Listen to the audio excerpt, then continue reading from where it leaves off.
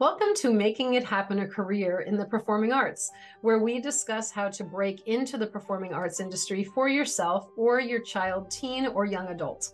Guests include artists, creatives, casting directors, musical directors, choreographers, agents and managers, as well as parents of young professional actors, singer, dancers, all who are passionate and share my vision of helping talented individuals land professional representation and have successful careers in the arts. My name is Lisa Solek, and I am the CEO and founder of Making It Happen, a Career in the Performing Arts, having helped hundreds of clients break into the business on stage, in films, television, commercial work, and more. This podcast is supplemental to my groundbreaking online courses, Professional Kids and Teens 101, a primer for parents, and Professional Biz 201 for young adults, college students, and graduates. For more information, check out all the ways you can benefit from my courses, programs, free weekly newsletters, and free guides. Go to lbctalent.com. My guest today is Casey Garvin. Hi, Casey. How are you? Hi, I'm doing so great. Thank you for having me. I'm very excited to talk to you today. You are going to be opening a brand new Broadway show. It's coming really fast. So tell us what's been up lately in the last few days for you. Yeah, so I'm currently rehearsing Some Like It Hot on Broadway, which is an awesome new musical. Very, very old school Broadway feel in the best way, but kind of updated to still hold up in today's climate and for today's audience. And it's just so amazing. I love the show. I can't wait to show people what we've been working on. We just finished our 4-week rehearsal process, and we have completed this week our first week of the tech process. And that's when you're in the theater, correct? Yes, we're in the theater, we're in costumes, we have all of the elements of the set moving, on and off stage. We've got lighting, we've got sound, there's everyone's department now is doing lots of stuff. It's not just a director and a music team and the actors in a room. It's stage managers, it's costume designers, it's sound designers, it's lighting designers. It takes truly a village to put up any show, but especially a massive Broadway show like we're doing. And what role do you play in this particular show? I'm in the ensemble, and I play a bit of a featured role, a gangster named Mac. It's very 1930s Italian mobster type. Okay, I love it. So I play Mac, the gangster, who's kind of like the kind of big dumb guy, which is fun to play. Not too much. We don't sit too much into the tropes of like old school Hollywood movies, but the idea of like kind of the big dumb gangster is still really silly to me and really fun. Yeah, so I do that, and I cover Spats Colombo, who is the head mobster, who I'm his kind of henchman, and I understudy Christian Borle, who plays Joe, who's kind of the lead of one of the leads of the show, which is wild. Iconic, legendary actor, singer, dancer of Broadway. That is very exciting. Yes, it's wild. I feel very grateful to be where I'm at now with my career, which is awesome. Yes. Yeah, it's very cool. Yeah, we're going to get into all of the shows that you've been in because there's been so many of them. But I want to go back, right? I want to go back to the beginning because there's a lot of listeners who are parents of young, talented children and teens, and some of them are in a place where they're wondering whether or not it's the time to get them involved in the professional side or if they should just train them. And so being enlightened by someone like yourself who started as a child actor is helpful or would be helpful to them. And so that they can kind of learn from your journey and where that came from. Because being a child actor and then being able to also stay with it and be an adult actor is very unusual and very difficult and doesn't always happen. So I'm excited to talk to you about that. So where did it start? When did you start? When did you find that you had an affinity for this?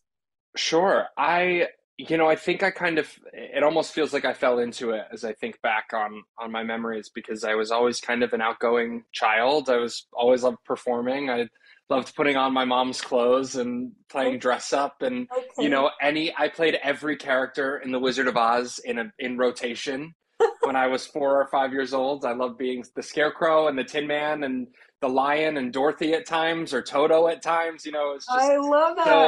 so fun. I just loved everything about singing and dancing and performing before I even knew what that really was. And I think my parents took me to see Broadway shows. You know, we grew up in New Jersey, so I was always aware of what theater was. I always would sit there and feel, you know, the tingles as the overture started for Broadway shows, which still happens. Um, Same with me. I'm the same yeah. way. Oh, it's the best. It's the best feeling in the world. And so I think my parents recognize that, which I think is probably the most important thing for a parent with a child who maybe they think, should I put my child in theater? Is like, if they get to a theater and that happens to them, like put them in immediately, you know, any acting class, any dance class, just because you recognize like, oh, they are connecting to the point, the whole, you know, the performance, the music, the healing, lovely part of all of that. Hmm. Hmm. And so then my mom took me to a manager because someone recommended that I do commercials because I was outgoing as a kid, and that played out Okay. successfully, Yes. which I recognize how, I guess, fortunate I was. I had no idea in the matter. I wasn't training, you know, I Yeah, wasn't, that was the you next know, question, actually. Were you in any training at that age? And how old were you? Do you remember when you first got signed? I think I was 6 or 7. I think I Oh, was you pretty were young. really young. Yeah, I think, and I had gone in for commercials, but I read the little scripts that they gave me, and I just imagined like I used to read in school or have the teachers read to me in school, and they were so expressive with their Yeah. words. And I remember Yeah. thinking, okay, I'll just read it like my teacher reads it and be really expressive with my words. And I followed the directions that the managers told me to do. You Sure. know, be really expressive, be really outgoing, be really, you know, excited to be reading That me. is so young because honestly, and this day and age now, usually a child who is like 8 and under, they don't really sign them. They'll say, well, we'll Mm, send you out and see what happens because they're so young and there's all those changes that are going to happen as they start to age. sure. So you were successful right away. Do you remember your first audition or your first booking, or is it just a blur? Because you were very young. I I might have been a little older. I might have been 8. I might have been 9. I truly can't remember. I remember enjoying it as a young kid. But yeah, maybe I had auditioned at maybe 7 or 8. Anyway, I do Okay. remember going into the city for auditions. Okay. And the first thing that I booked was a Chuck E. Cheese commercial. Okay. And I had so much fun doing that. I just remember thinking like, wow, people are putting clothes on me that I don't own, and I get to eat the pizza on you know, there's a camera in front of me, and all I have to do is okay, action, and I just had to eat pizza really quickly. And they told me to spit Yes. it into a bucket, and I didn't spit it into a bucket because I was like, why would I waste the pizza? Um, and I remember that, and for a few years, I think it was fairly successful. I did a couple commercials, a couple not industrials, but like print industrials, I guess, where they film a portion of it, and then they end up taking pictures from that, Hmm. and putting them on an ad for Hmm. like Nasacort nasal spray. Hmm. And I did a Toys R Us catalog, and it wasn't, I don't think, incredibly serious at the time. It wasn't, you know, or rather, it was serious and it was professional, but it wasn't like I was booking TV shows or I wasn't booking Sure. Broadway musicals. But I was going in, you know, I definitely remember auditioning with Nick Jonas for Les Mis, and you know, Really? I remember going in at that point. I definitely didn't make it past the initial audition. I wasn't Uh-huh. very good actually Okay. until later on in life, but Okay. yeah, my mom was like, "Oh, we remember hearing about those kids, and we saw them in a church production when they were young, and through mutual friends. And apparently, I was auditioning with Nick Jonas, and he got it. That's So good for him." But that's hysterical. So you remember the fun. It sounds like it was fun. I mean, you're laughing and smiling and it was all fun. Did it feel a little bit more like an extracurricular activity to you? Did you know that this was a big deal? Did you realize you were living in the adult world in those moments? you know, I don't think I did. I think I saw it as an extracurricular, but in the sense that it was something that I really enjoyed. I think that Okay. and I had started dance classes, I think maybe around the same time, if not a year later, Okay. because it was acting. And then, you know, Shirley Grant, who was my manager, I, I think she's passed actually Yes, since. yes. Yeah, may she rest in peace. But she, you know, signed me and seemed to enjoy me. But she said, you know, if he wants to go in for the musicals, because it seems like he wants to do that, he needs to sing, he needs to take dance class. So after they signed me, or rather, if they hadn't signed me, as soon as they started sending me out on things to see how it goes, um, then they said, take those classes, and I did, and I enjoyed dance the most, I think, because it was something I did every day after school. So Okay. that was extracurricular, and that was the where the training really started. And Okay. then I took an acting class or two as a kid, and I had a voice teacher. Her name was Bernice Elkin. I think a, she was a pretty famous voice teacher. She taught the Annies, I believe, on the original production of Annie. Okay. Okay. Yeah, and she was Shirley Grant's cousin, I think. But she Okay. was. I remember going to her house once a week, and singing and just enjoying that. It became more challenging and Yeah. more harder. It was hard work, and I don't think Yes. once I realized that it was going to take work to do it, Yes. I was a little less inclined. It wasn't just putting on costumes. It wasn't just eating pizza in front of a camera. It's Right. hard. It's what we Yes. do is hard, and you need to train. There's Yes. only so far that natural talent, which can get you very far and Hmm. is great to have.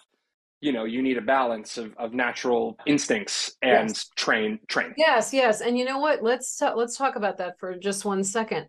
I think the training is so important, and I try to drive home all the time to my clients and to people who are taking my courses now to say Mm, the training needs to be something that's always happening.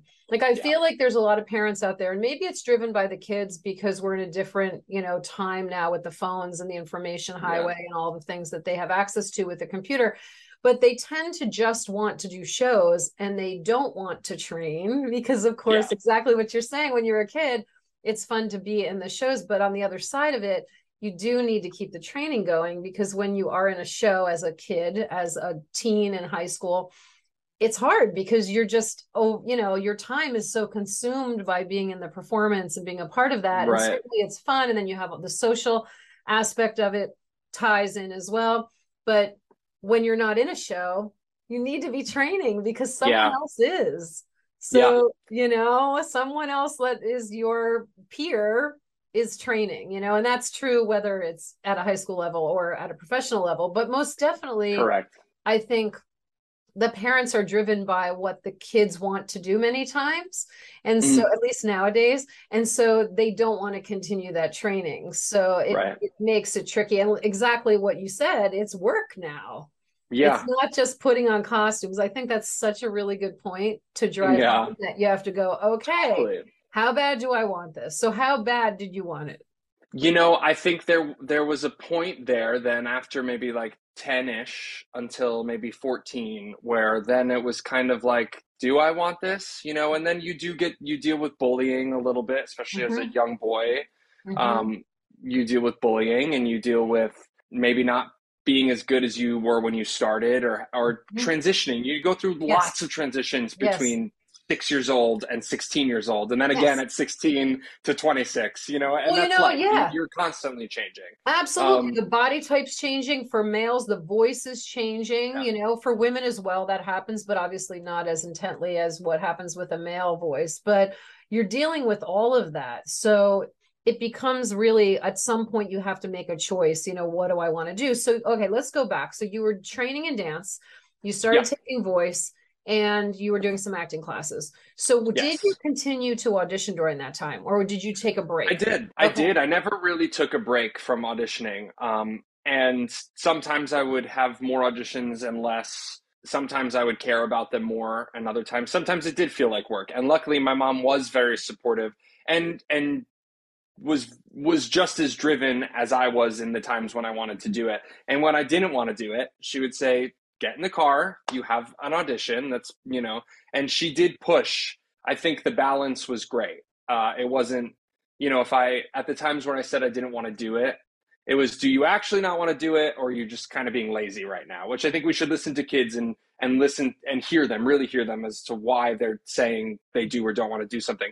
But at the same time, it's easy to want to sit home and not do much, and I gained a little bit of weight as a 10, 11-year old, 12-year-old kid, and didn't like being very active. And I liked going to dance sometimes, but really dance class, I started not enjoying either. I Mm. didn't enjoy really any of it, and I wanted to quit. And I had goals that I had set, like I wanted to be the prince in our production of the Nutcracker, and Mhm. then was passed over for that and was kind of like, well, what am I doing? I think I want to ride bikes with my friends. Yes, yes. And then that was in about seventh grade, middle Sure. school, when things Yeah. are pretty challenging. I Yes. went through a lot of bullying and a lot of ridicule for being a boy dancer. Hmm.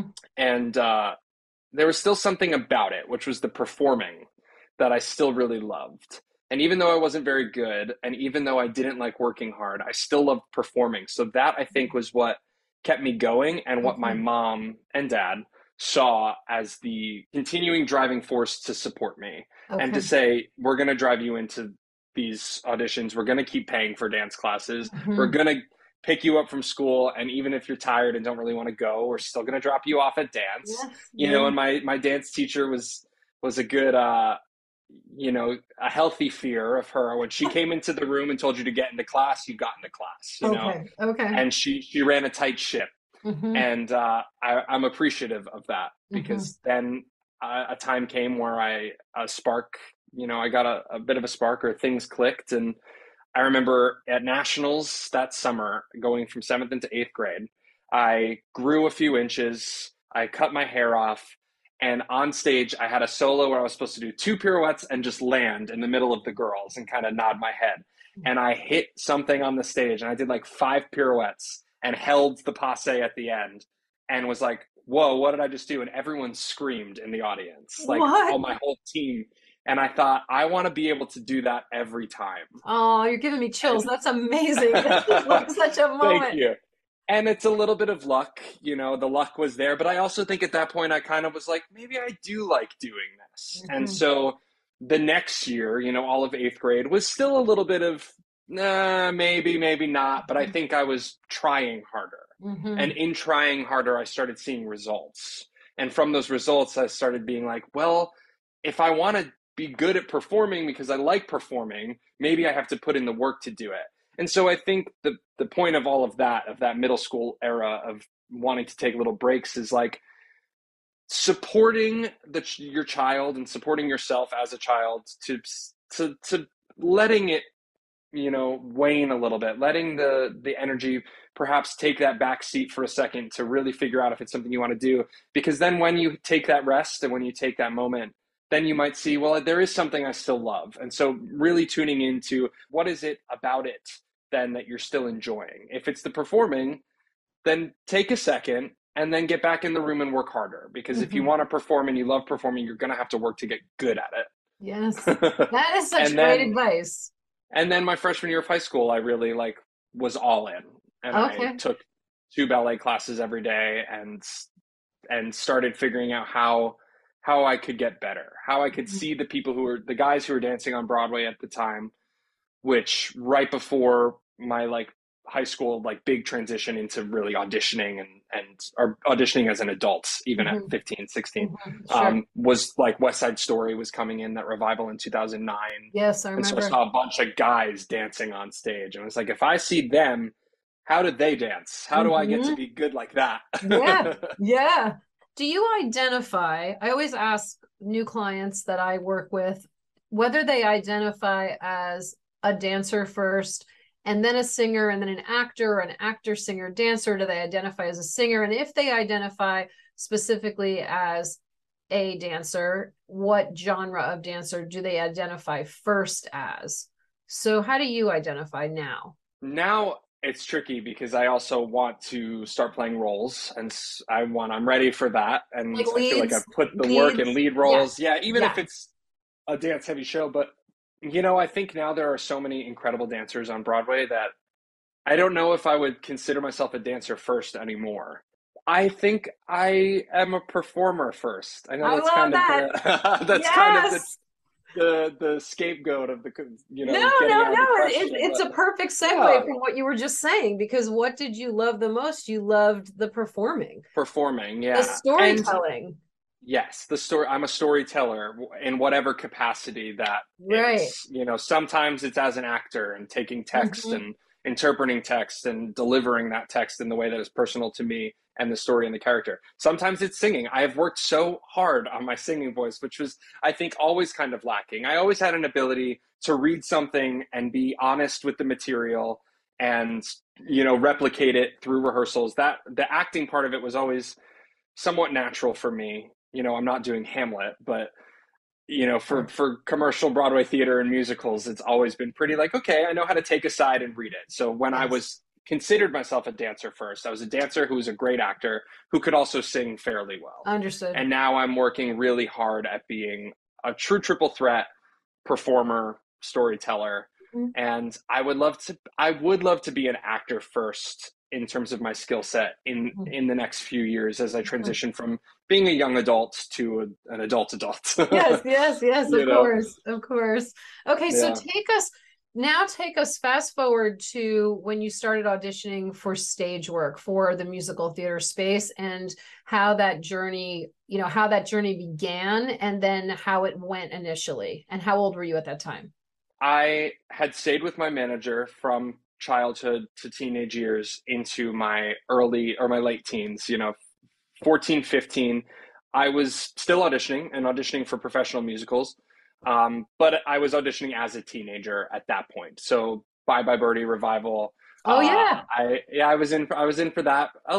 Pretty far actually. That was the first time that I was like, whoa, I'm getting callbacks now, that's which was kind crazy. of Yeah. where I started noticing like, oh, maybe I'm getting better because I'm Hmm. getting callbacks. And not only did I get a callback, I was in like two rounds of callbacks, almost to final callbacks, which was Okay. awesome. And I live with Bethany Tessark, who, Oh, are you kidding? Okay. yeah, yeah, That's who I know wild. is good friends with both your boys. Yeah. Um, she was in that, which is really hysterical that we might have been in auditions together. Right, right.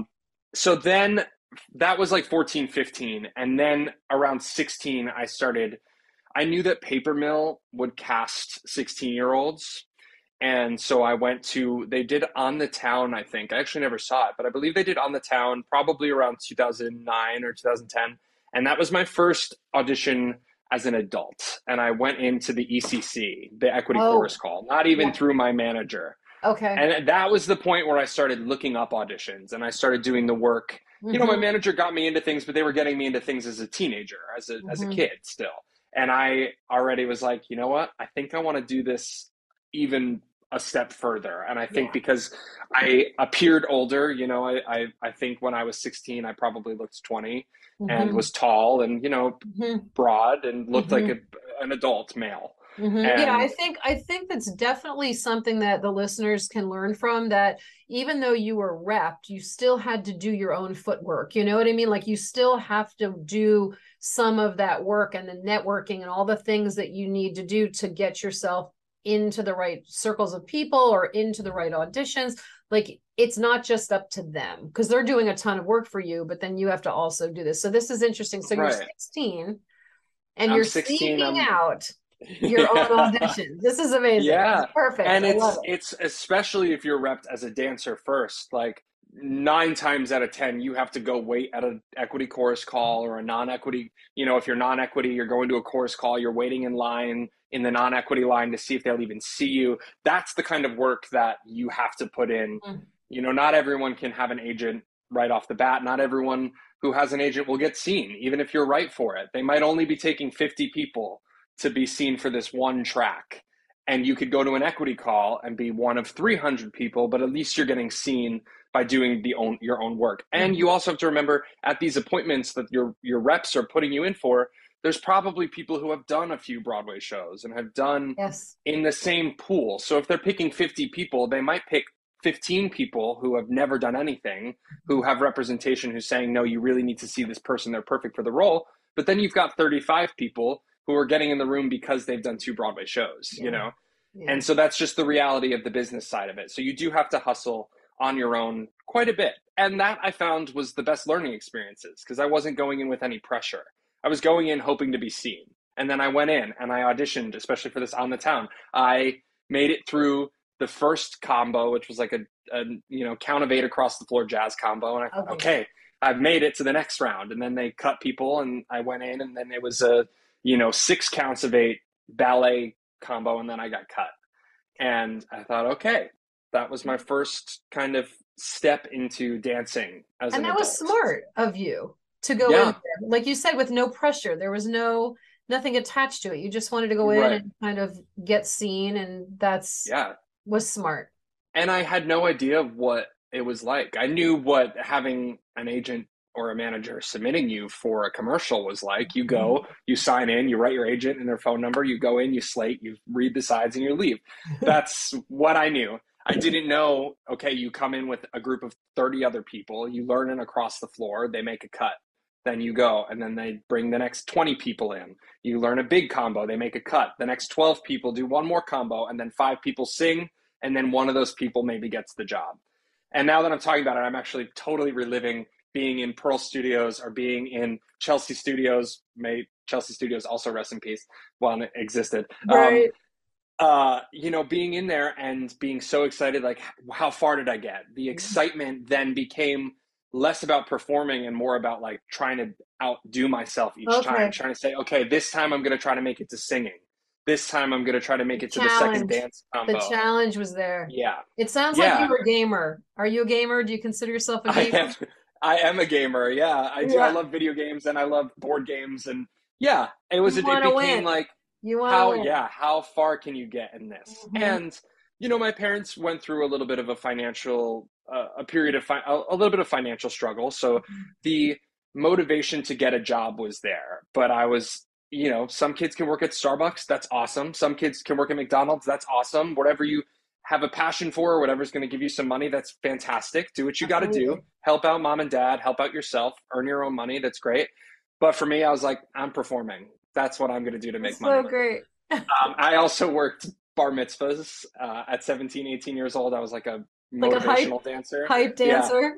And that was that was like as far away from performing as I would let myself get, just because Okay. I was like, all I want to do ever. That's when I really also started just like falling totally in love with it. Was 16, 17, 18. Okay. I was like, all I want to do 24 hours a day is be at a dance Mm. studio or Yeah. be doing Yeah. plays.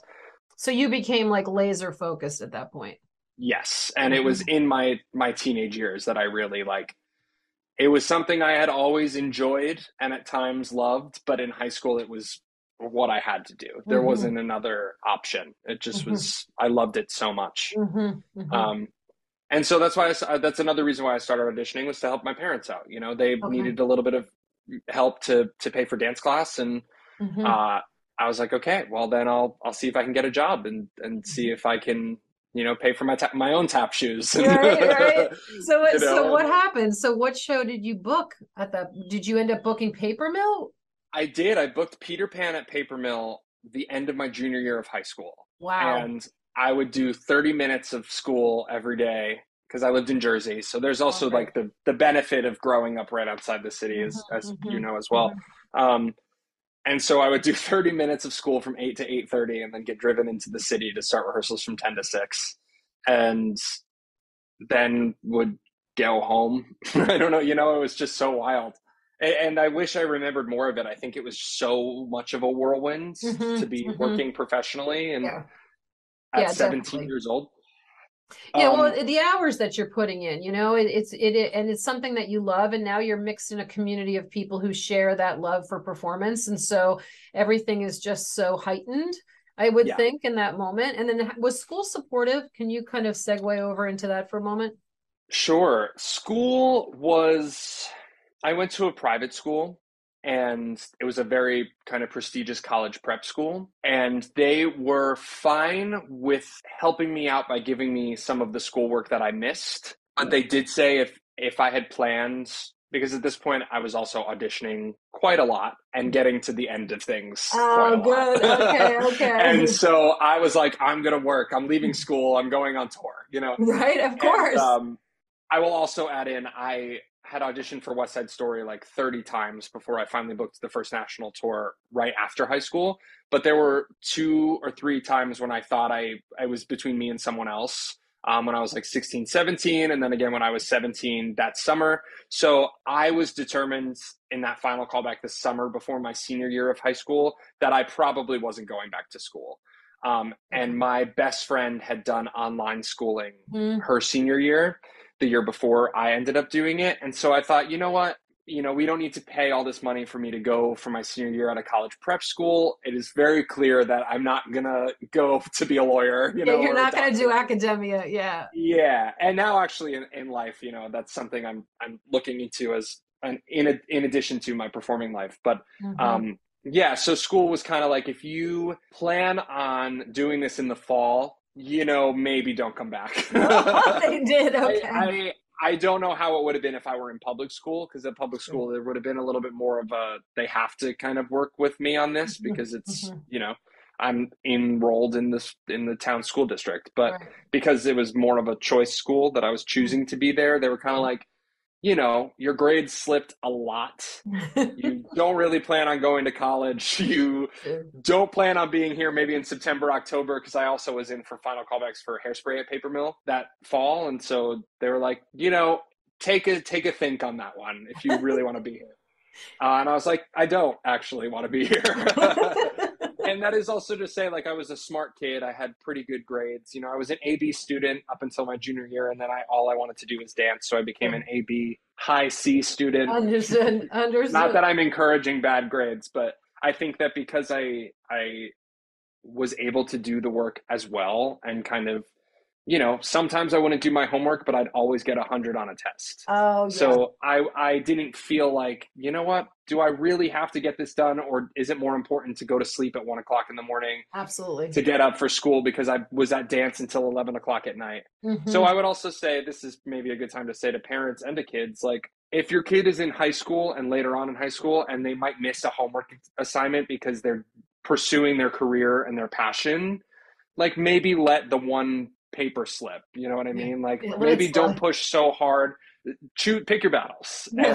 and Yeah. allow your child to let you know what they need. Because I definitely felt there were many moments in school where I had to write a 20-page paper and was like, this is going to probably be bad because I get to dance at 4 o'clock and then I leave at 10, and I Hmm. have 3 hours of homework to do, and I have to get up at 7 o'clock in the morning, Hmm. and I'm exhausted physically because I've been dancing for 6 hours. So, like, I think the balance is important, and schooling is obviously very important. But if you're at that point where you really want to be a pro in the performing arts career, it's like, let some of that slip through a little bit, Hmm. and push yourself to get it all done. Yeah, Let don't the use it. focus be that. Yeah, don't use it as an excuse, but Correct. Yeah. keep the focus where it needs to be, because there's no reason to Yeah. stay up till 3 in the morning writing a paper that's going to be, subpar, Yeah. when you could go to sleep and be at your best the next day to get 100 on that test that they're giving in the other class. Right. Yeah, for Right. sure. For sure. So wait a minute. I'm going to back you up for 1 second. You auditioned 30 times, or approximately, it felt like It that was, many, for West yeah. Side? I had counted it when I finally booked it, but it was something between 20 and 30. I had gone in for the international tour, which I think was my second audition ever after the On the Town Paper Mill. I was 16, and Oh my gosh, you're I so made it young. through. Yeah. And I would leave school and my mom would pick me up and take me in, and I'd go all day. It's crazy that she did that actually now in retrospect, but she knew that that's what I wanted to do. Sure. So Yeah, she was being um supportive. Hmm. and after the first couple, when it seemed like, okay, like, he's learning a lot here, he's growing a lot. But yeah, so I auditioned for the international tour and I made it through the first two rounds. I got through the 1-8 across the floor again, and then, got cut after the first combo. And I was like, I am going back and I'm getting further. And the West Side auditions were always the same. It was always a count of 8 across the floor to Jet Song, and then it was Cool, and then it was the ballet combination, and then you Hmm. sang, and then you did, like, then the final callbacks were a different day with other material. And so, yeah, I would go and I was like, if I can get to ballet this time, I'll be good. And then I made it through the ballet and got cut after ballet. And then I was like, okay, if I can make it to singing, and it was, again, the game of, like, I would just go back and go back and go back. And so then when the revival happened, it had run for, I think, a year or a couple of years, and I was in for a swing track and to cover a couple of the guys, and Okay. that's the first time I had made it to the end for West Side. Okay. And Okay. I was like, whoa. And I think it's because they wanted younger people. I think in the original version of the revival, they wanted to go with like teenagers. Oh, they did. Not the Okay. most recent revival, the revival in 2009. Yeah. And so I was just in so much. And I was like, would stand at the ballet bar every day, like holding my passe. And I was like, you're not going to book West Side Story if you don't hold that passe a second longer, you know? And, and that was my motivation. That was the one thing that kept driving me was West Side Okay. Story. Okay. And then my junior into senior year of high school, I was in very final callbacks for the first national tour. And at that point, I had been in, again, 15, 16 times, something like that. And so I was like, please let me get it. And I didn't, which was good, I think. Because when I booked it a year later for the second year of the first Okay. national, Okay. I felt ready. I felt Oh, like, all okay, right. this All is, right. and that was when I was going to go to college. And I decided to go on tour instead. Okay. So you were 18 then, going out on Yeah. tour. When I finally booked it. Yeah. That's persistence and initiative and all the things you need to just keep this career going forever, honestly. You know, Yeah. to have that kind of like, I'm just going to keep going. I'm going to keep going. Yeah. Congratulations that you did Thank that. you. That's Thanks. amazing. And it So really was. It was a life-changing tour. And was it? I, Was it? yeah, I mean, I believe very fully in like the universe and whatever it is for you, God, the Yeah, universe, yeah. like, you know, being exactly where you should be at the right time and everything, your path always being your path. I was there at the right time. It was one of those universe moments. And I fell in love for the first time. I was on the road for the first time. I was doing the show I always wanted to do. And then I moved to the city right after that, almost a year Okay. later. Wow. So did you feel taken care of during that tour? Because as a parent listening to your story, they're probably thinking 18 years old and now he's going to be let loose to go across the country with a, you know, like joining the circus. See ya. Sure. Yeah. I mean, did I feel taken care of? Yes. Yeah, by the I, cast and the crew and by whatever. the cast and everyone. Yeah, of course. I think if you're going out on the road, you have a safe bubble that you're going Mhm. out there with, especially if it's an equity tour. I know there's all sorts of different kinds of jobs for different people in unions, Sure. but an equity tour, everyone's taken care of for sure. Mhm. We had our company managers who fly with us, who take us city to city and Mhm. deal with us on a daily basis for whatever we need. You know, I was learning a lot, but you have no other choice. It was, you know, and I do think that I would have had a similar experience had I been living in New York City on my own in Okay. college. You know, I Mhm. actually probably learned a lot more on the road, being in a safe space, being kind of funneled or shuffled to different cities to do my job. And to do a job, you can't be going out partying and going crazy. You know, there's a No. place for everything, but this is a hard business. You can't be going crazy all the time. You know, in college, there's obviously a sense of like, woo, we're away from home. And I think I probably would have done that more my freshman year of college than I did on the road because I was with adults. I was with, you know, Yeah. 20, 30, 40-year olds who were, you know, on Sunday nights. And again, I was 18, so I don't condone underage drinking, but on Sunday nights at the end of a week in a city, we'd all go out and have a really fun time. And then you travel on Monday and you get into a new city and you're there to do your job and you do your job all week. And sometimes you go grab dinner after the show or there's cool events happening in the city. I got to see so much of the United States at 18 and getting paid to do it, which I think is huge. Yeah, absolutely. It totally is huge. Any of those. I have a client who recently booked the international tour of West Side Story as a Oh, swing. yeah. As a Yeah. swing, who this is just recently, I think they're just in rehearsals or they're getting ready to go to Germany to start rehearsals. And he's covering all the shark tracks and the jet tracks because of the type that he is, which is incredible and insane. And he's having to leave school because he was in college for a couple of years and he's leaving school. Sure. Same, just, you know, was going to take a bye year, but then we ended up sitting on, you know, COVID land. So I obviously did some research ahead of having this conversation. So you did a lot of off Broadway I before did. booking the Broadway shows. So if we recap for a second, you had a manager who was sending you in for primarily commercial work. It sounds like some print, maybe a few other things, but not really the legit work, which is film, TV, stage.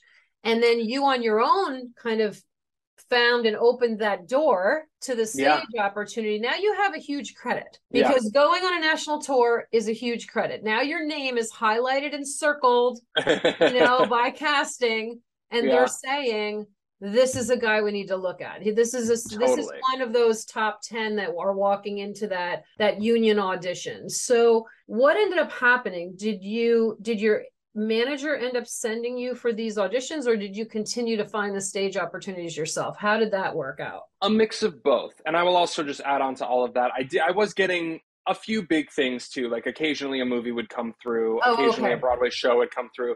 Okay. So I wasn't doing entirely the Broadway stuff on my own, or the Okay. big stuff, on my own. But and I had a one time they did a reboot of a show called Skins, which was on TV in the UK, and they needed an out gay teen dancer who Hmm. could tap dance, and I was like, I'm right here. And I actually made it through and didn't screen test or anything, but got to the very end and they decided to make it a female identifying cheerleader instead of a male Oh, tap dancer, okay. just to change it. And it was on MTV in the late 2010s or the early Okay. I think I 2010s. So remember this. I remember yeah, that. it actually, I don't know if it did very well, but so I was still getting stuff from them. And Mhm. I then immediately booked another tour. I booked the Anything Goes tour, but I also was in for Bear off Broadway, Oh, yeah. which was a musical version of what was a pop opera in the early 2000s.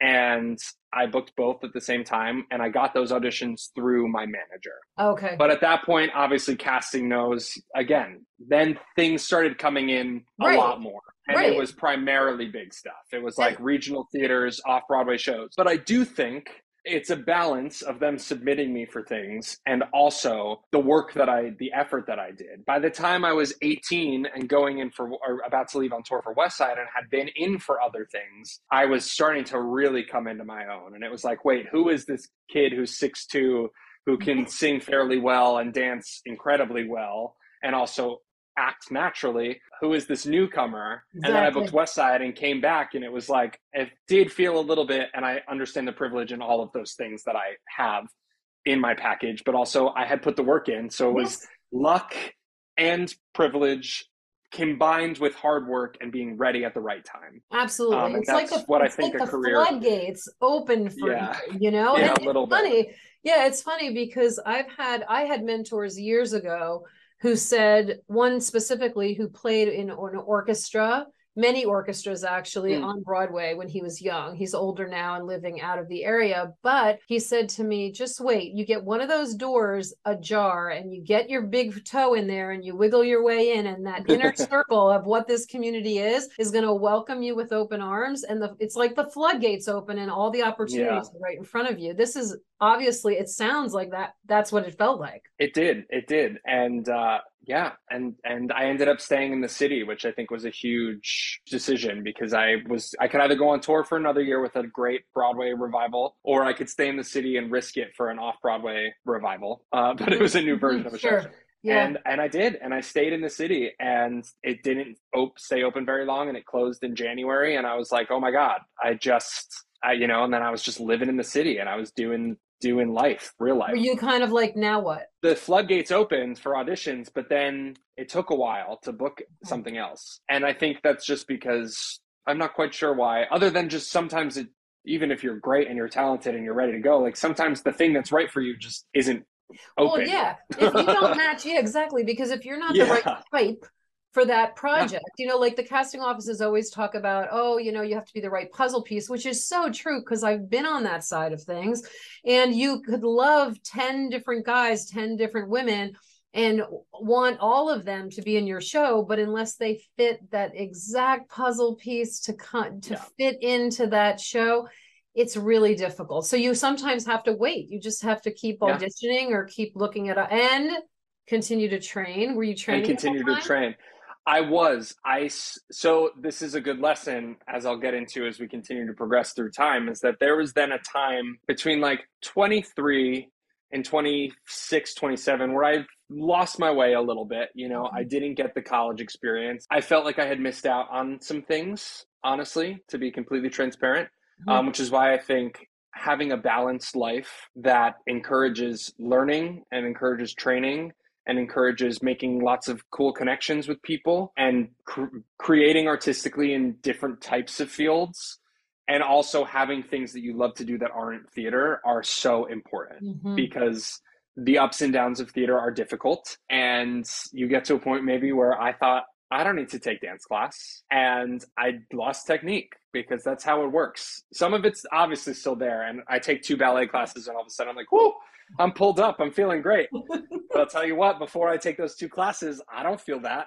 I Yeah. feel a little sluggish. I feel a little heavier, you know? Hmm. And I did lose my way a little bit and wasn't working as much. I mean, I've had a very beautiful career and it's been awesome, but I could see the difference from, 18 to 22 when I was hustling and I was hungry and I wanted it and I was training and doing whatever it took to then feeling comfortable and feeling like, whatever, it's fine, and lost some technique, wasn't on my A game, and things slowed down and I wasn't booking the shows that I wanted to book. I was getting shows and I was Hmm. working, but in the things that I was like not always entirely happy with, or that felt like, I missed out on the better stuff or the bigger stuff or the things Hmm. where I could have been covering a lead, but I wasn't quite prepared vocally and I hadn't been working as hard and the life kind of came in, so I think from a young age, I wish I had known to just expand my brain and my Yes. circle a little bit to take in life, real life, Yes. and Yes. how now, as almost a 30-year-old, how that also has made me a much better artist. As an actor, you have to pull from all sorts of things, and even if you've never been in an experience, you have to find the closest thing to that, or whatever you can connect to kind of weave those thoughts into a character or a situation in a scene. And so by having more things in life, you have a bigger pool to do that from. Yes. And that is also to say that then you also just become a better human, Yeah. which is important first and foremost. Yes, absolutely. That's really, really good advice. Oh my gosh. Yeah. And it's so true that you do have to do other things. Like I know with my clients over the years, I've always said, if your child has an opportunity to go to the birthday party where they're going to get to ride horses, go Mm, to the birthday party and let them ride horses. Like let them yeah. do these things so that, and of course, it's also wonderful to have on their special skills list at the bottom of their Yeah. Rides resume. horses. Yeah. But it can be extrapolated to everything in life, like you're saying, because you want to have these artistic outlets, you want to have these networks where you can be expressive and do what you love, and when you're with these other people, that can open up other doors to other bigger projects or other projects that Totally. you may end up choreographing or directing or Right. being on that side of the fence. You Yeah. just never know, right? Which is Yeah, totally. crazy. Okay, so let me ask you this. Broadway debut. Yeah, Yeah. you have to tell us about this and about how that happened and what it felt like to be on that Broadway stage. Was it something that was a goal that felt like it was far reaching, or did you know it was right there for you to take and it was just a matter of time? I think I felt that I had to put the time in before I would book a Broadway show. I think I had assumed that I would continue to hustle and I would continue to make connections and I would continue to work hard and then I would book a Broadway show, which I think is almost goes back to saying like no, and then you book a Broadway show and then you work harder, which is what I didn't do. But and I thought that's it. I'm gonna eventually it'll come. I don't think I was on a timeline. I didn't think it was 10 years in the future. I didn't think it would be next month. I just was kind of taking it day by day, actually, which I think is a healthy way to look at it. Because if Mhm, you're yeah. waiting for the show, if you're like, where is it? Where Yeah. is it? It might hold you back a little bit instead of taking the opportunities. Because I stayed in the city. I waited 6 months. It was actually tying back into when I did my first off Broadway show. I was doing a regional gig. I was doing Joseph and the Amazing Technicolor Dreamcoat up at I love Algonquin that show. Playhouse. I do too. I couldn't wait to do the show, and then I booked it that I summer. think it's Um, underrated. I think the average person doesn't like, they don't yeah, think, oh, I'm going to go see that. I'm going to go see that one. I loved it. yeah. I love I it. want them to do it for like the NBC does like an Easter show, the Oh, lives. yes. They did Jesus Christ Superstar, which I'm like, if you want to keep Yes, with that like was the Easter amazing. theme, they should do Joseph. Yeah, they totally I should. think it would be anyway. So I had such a joy. I had such a fun time doing that show.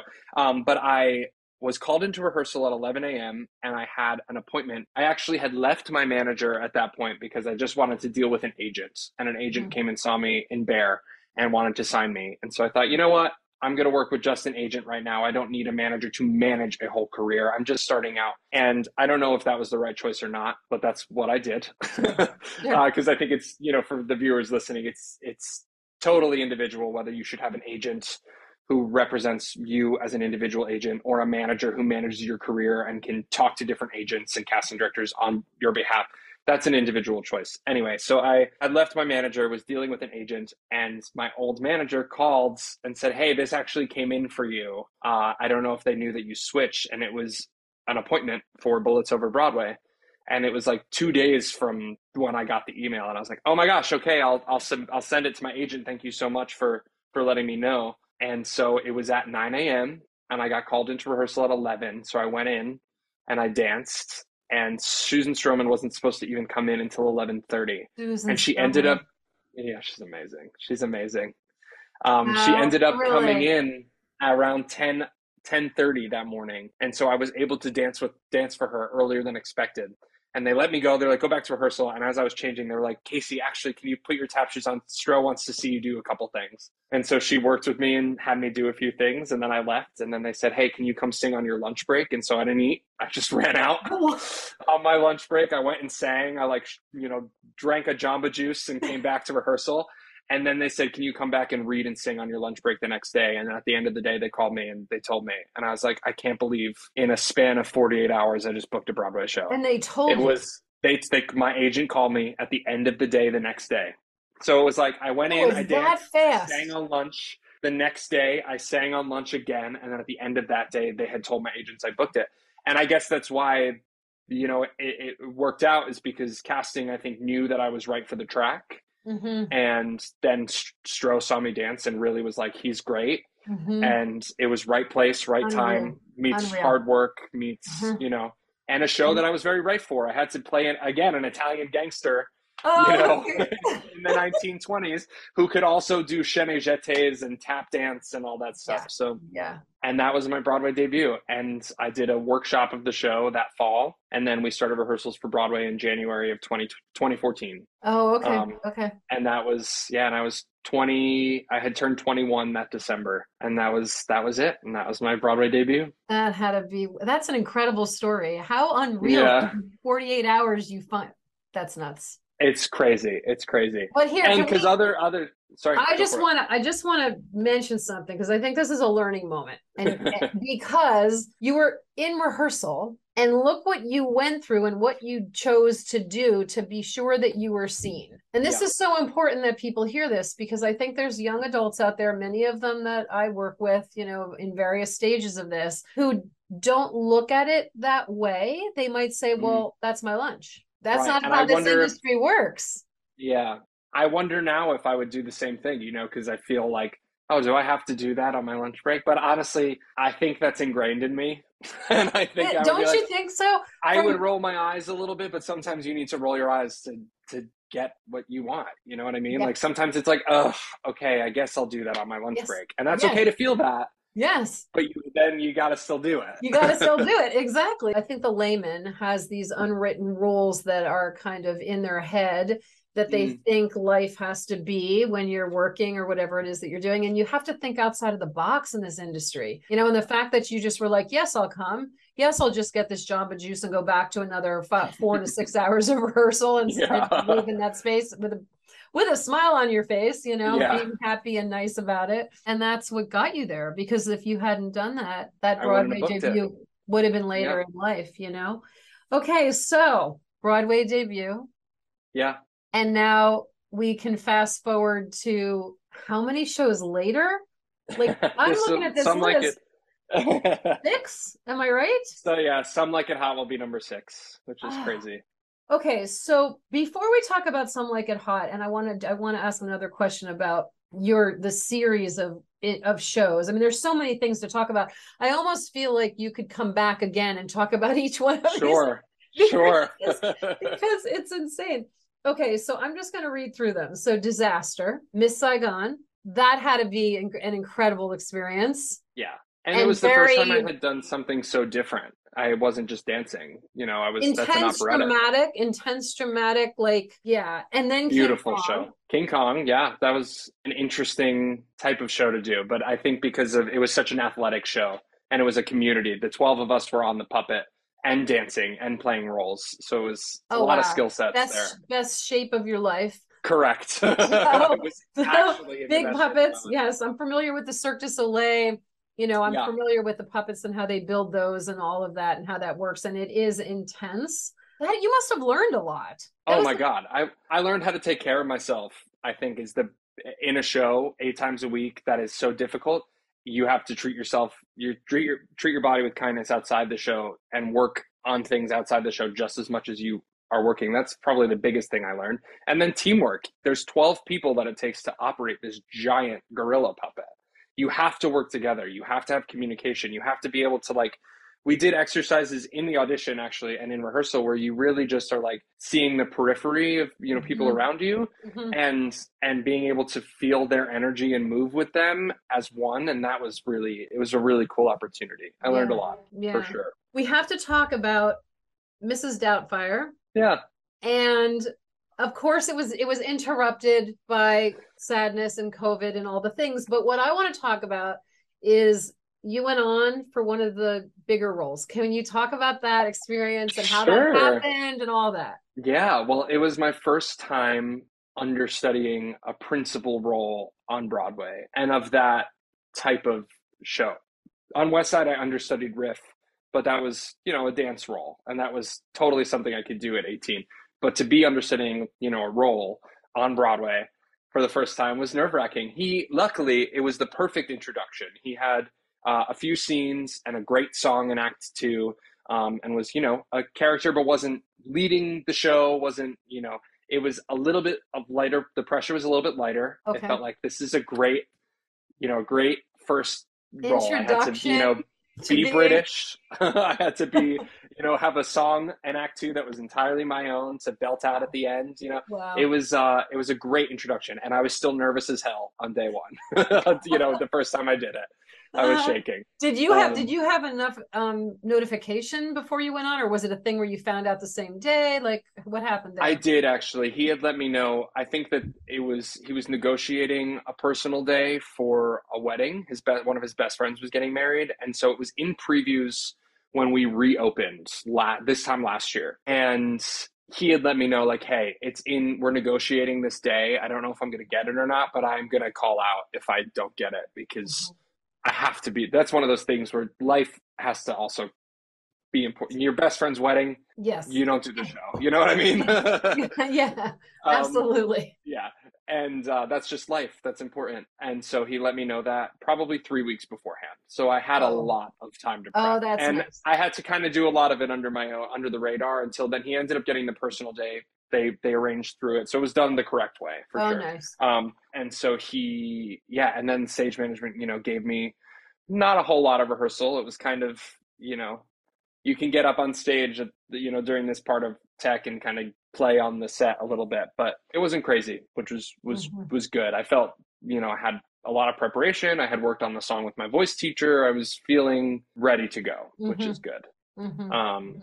and it Yeah. was a lovely process, opened and closed 3 times. Right, But right. I was grateful to have a job coming back to after the pandemic, Yeah. that was in theater. I transitioned into the fitness world over the pandemic. Okay. Okay. Again, going back to having other things that you like to do because sometimes you won't work for a while and it's nice to have a job that you enjoy. Yeah, yeah, that side hustle, that other piece of it. Yeah. So yeah, so it opened a third time. So we opened 2020 unofficially. We're in previews. Opened for real in December of 2021. Mm. Opened again in May of 2022.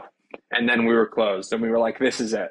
Yeah, it's just, well, it must have been nice though to go back into the setting with all of the cast and all the people and be back up on stage again though. Yeah, it was. And it was a, very sweet show and the people were obviously all lovely. And so, it was a feel good show, which was nice coming into Mm. after the pandemic. Yeah, after the And pandemic. Hmm. I think I really like cried hard on the final closing night. And as much as I missed the show itself, but I was crying because it was the end of this huge chapter of COVID and Yes. the openings and closings of it all. And it just is, Yes. it's so much. I mean, Too emotional. Hmm. yeah, Yeah. yeah. And even with Some Like It Hot being the show I'm doing now, and we COVID test and that we might run into that, down the line, it Mhm. feels different because it's not, so back and forth over years of pandemic. I think Right. we're at a very different place now, and Right. but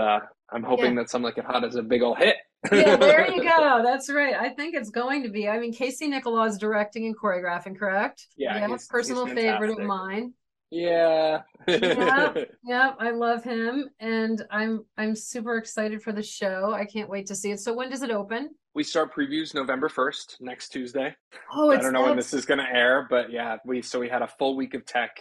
Now we have our second full week of tech, and then we have our invited dress next Monday, and then first preview on Tuesday, wait, so next Monday, what's the date? the 31st. So it'll air that Sunday. So I will have had a week of previews. Yes, I have to come see it. It'll be a different show probably by the time But this comes out. the end of the first week. With how Oh my previews God. work. Okay, I have to Yeah. ask you this. Gypsy robe, are you I don't getting think it'll close? be me. I don't, we have some serious veterans in our cast. People who Oh, have do done like you? 14 Broadway shows. Yeah. Oh, I think I'm getting close to being at a point where I would get it. Sometimes it depends on the show. I know people who have gotten it with 3 Broadway shows. oh, okay, But okay. yeah, Explain a little bit what that is, because not all the sure. listeners are going to know. Yeah, so now they call it the Legacy Robe, and it used to be called the Gypsy Robe, which was in either the late 1940s or early 1950s. Okay. Ethel Merman lent her robe to a chorus dancer in another show. I've heard this so many times and probably should be able to retell it perfectly. Oh, you're fine. You're fine.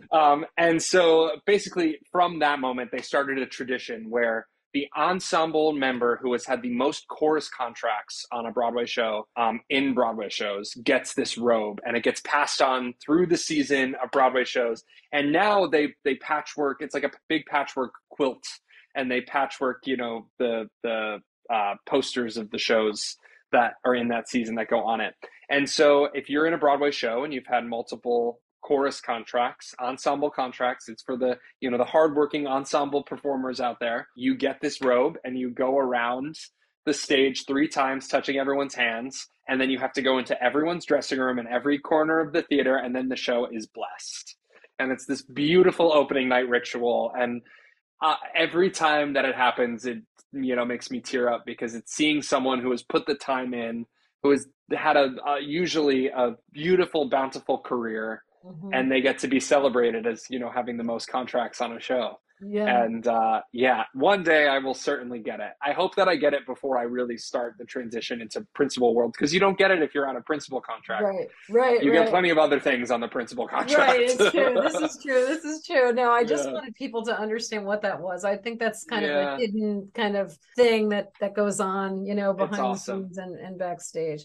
Well, listen, this has been awesome talking to you. You have no idea. You shed so much light on the process and on all of the things that people need to be able to be successful, and you certainly have been extremely successful, and I wish you all good things moving forward into principal roles. Is there anything else you'd like to mention to anyone, to the listeners? Be kind, be a hard worker in the room, be open-minded, especially in the room, say yes to things. That's it. Be a good person. Be a joy. Be the person who they're like, oh, they're such a joy to be with in the room, because you'll always work no matter what.